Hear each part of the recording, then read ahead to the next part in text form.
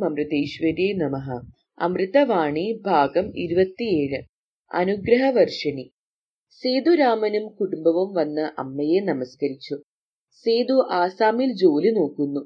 വിദ്യാഭ്യാസം കഴിഞ്ഞ് വളരെ വർഷങ്ങൾ കഴിഞ്ഞിട്ടും ജോലിയൊന്നും ലഭിക്കാതെ വിഷമിച്ചിരുന്ന കാലത്താണ് ആദ്യമായി അമ്മയെ വന്നു കാണുന്നത്.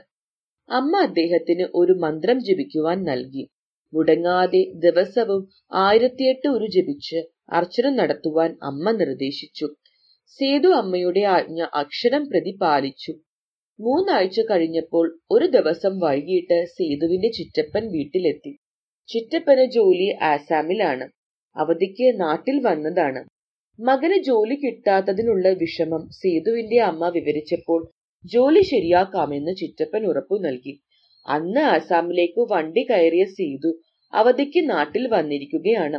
ഒറ്റയ്ക്കല്ല, വീട്ടുകാരുടെ സമ്മതത്തോടെ, അമ്മയുടെ ആശീർവാദത്തോടെ താലി കെട്ടിയ സഹപ്രവർത്തകയും കൂടെയുണ്ട്. കടിഞ്ഞൂൽ കുഞ്ഞിന് പേരിട്ടതും അമ്മ തന്നെ, സൗമ്യ. പുതിയ മരുമകളെ തറവാട്ടിലേക്ക് സ്വാഗതം ചെയ്യുന്ന തറവാട്ടമ്മയുടെ മുഖപ്രസാദത്തോടെ അമ്മ സേതുവിന്റെയും ഭാര്യയെയും കുഞ്ഞിനെയും തന്റെ കരവലയത്തിലൊതുക്കി. മനസ്സിന്റെ ആഹ്ലാദം മിഴികളിൽ നീർത്തുള്ളികളാക്കി സേതു നിന്നു. അമ്മ: മക്കൾ നാളെയല്ലേ പോകുകയുള്ളൂ? സേതു: അമ്മയെ കണ്ടിട്ട് ഉടനെ പോകാമെന്ന് വെച്ചതാണ്.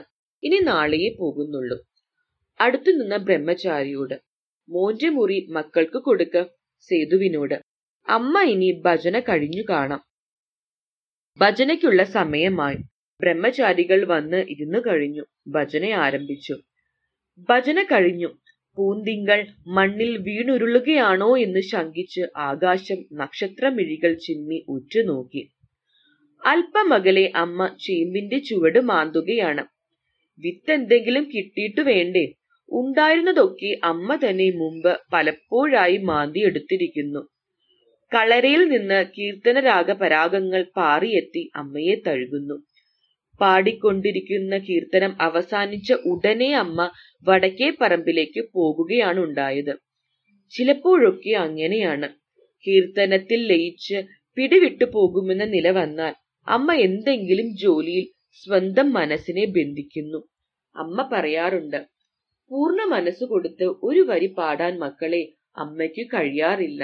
പാടിയാൽ മനസ്സ് പിടിവിട്ടു പോകും. അതിനാൽ ഒരു വരി പാടുമ്പോൾ അടുത്ത വരി എന്തെന്ന് ഓർക്കാൻ ശ്രമിക്കും. എന്റെ മക്കൾക്കു കരയാതെ കീർത്തനം പാടാൻ കഴിയുന്നതെങ്ങനെയെന്ന് അമ്മയ്ക്ക് അതിശയം. കുറെ വേരു മാന്തിയെങ്കിലും ഒരു പിടി വിത്ത് കയ്യിൽ കിട്ടാതിരുന്നില്ല.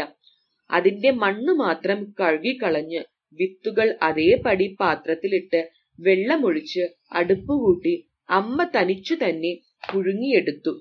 പാതി വേവ് കഴിഞ്ഞു കാണും. അമ്മ ചൂടോടെ ഒരു കഷ്ണം വായിലേക്കിട്ടു. ബാക്കിയെല്ലാം മക്കളെ ഏൽപ്പിച്ച് അമ്മ മുറിയിലേക്ക് നടന്നു. ഉള്ളുവേകാത്ത, എരിവും ഉപ്പും തൊട്ടിട്ടില്ലാത്ത കുരുവിമുട്ട പോലുള്ള ചേമ്പിൻ കഷ്ണങ്ങൾ. അമ്മയുടെ പ്രസാദം കയ്യിലൊതുക്കി ആരതി തൊഴാൻ നടക്കുവേ മുമ്പൊരിക്കൽ അമ്മ പറഞ്ഞ ഒരു വരി സ്മൃതിയിൽ നിശാഗന്ധിയായി വിരിഞ്ഞു. മക്കൾക്കറിയാമല്ലോ എന്തു ബുദ്ധിമുട്ടിയാണ് അമ്മ മക്കളുടെ ലോകത്തിൽ നിൽക്കുന്നതെന്ന്. പ്രപഞ്ചമെങ്ങും നിറഞ്ഞു നിൽക്കും മായാ പ്രതിഭാസമേ, മായാ പ്രതിഭാസമേ. പ്രഭാമയീൻ മനസ്സിൽ നീയൊരു പ്രഭാതമായി വരുമോ? എന്നും പ്രഭ തൂകി നിന്നിടുമോ? തിൻ സ്നേഹവാത്സല്യമാവോളം നുകരും ഞാൻ നിൻചാരത്തണയുമ്പോ.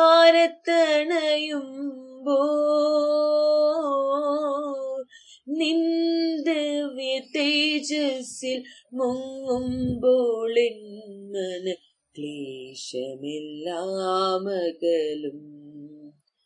എൻ മന ക്ലേശമെല്ലാം അകലും. പ്രപഞ്ചമെങ്ങും നിറഞ്ഞു നിൽക്കും മായാ പ്രതിഭാസമേ, മായാ പ്രതിഭാസമേ. ഓം അമൃതേശ്വരി നമഃ.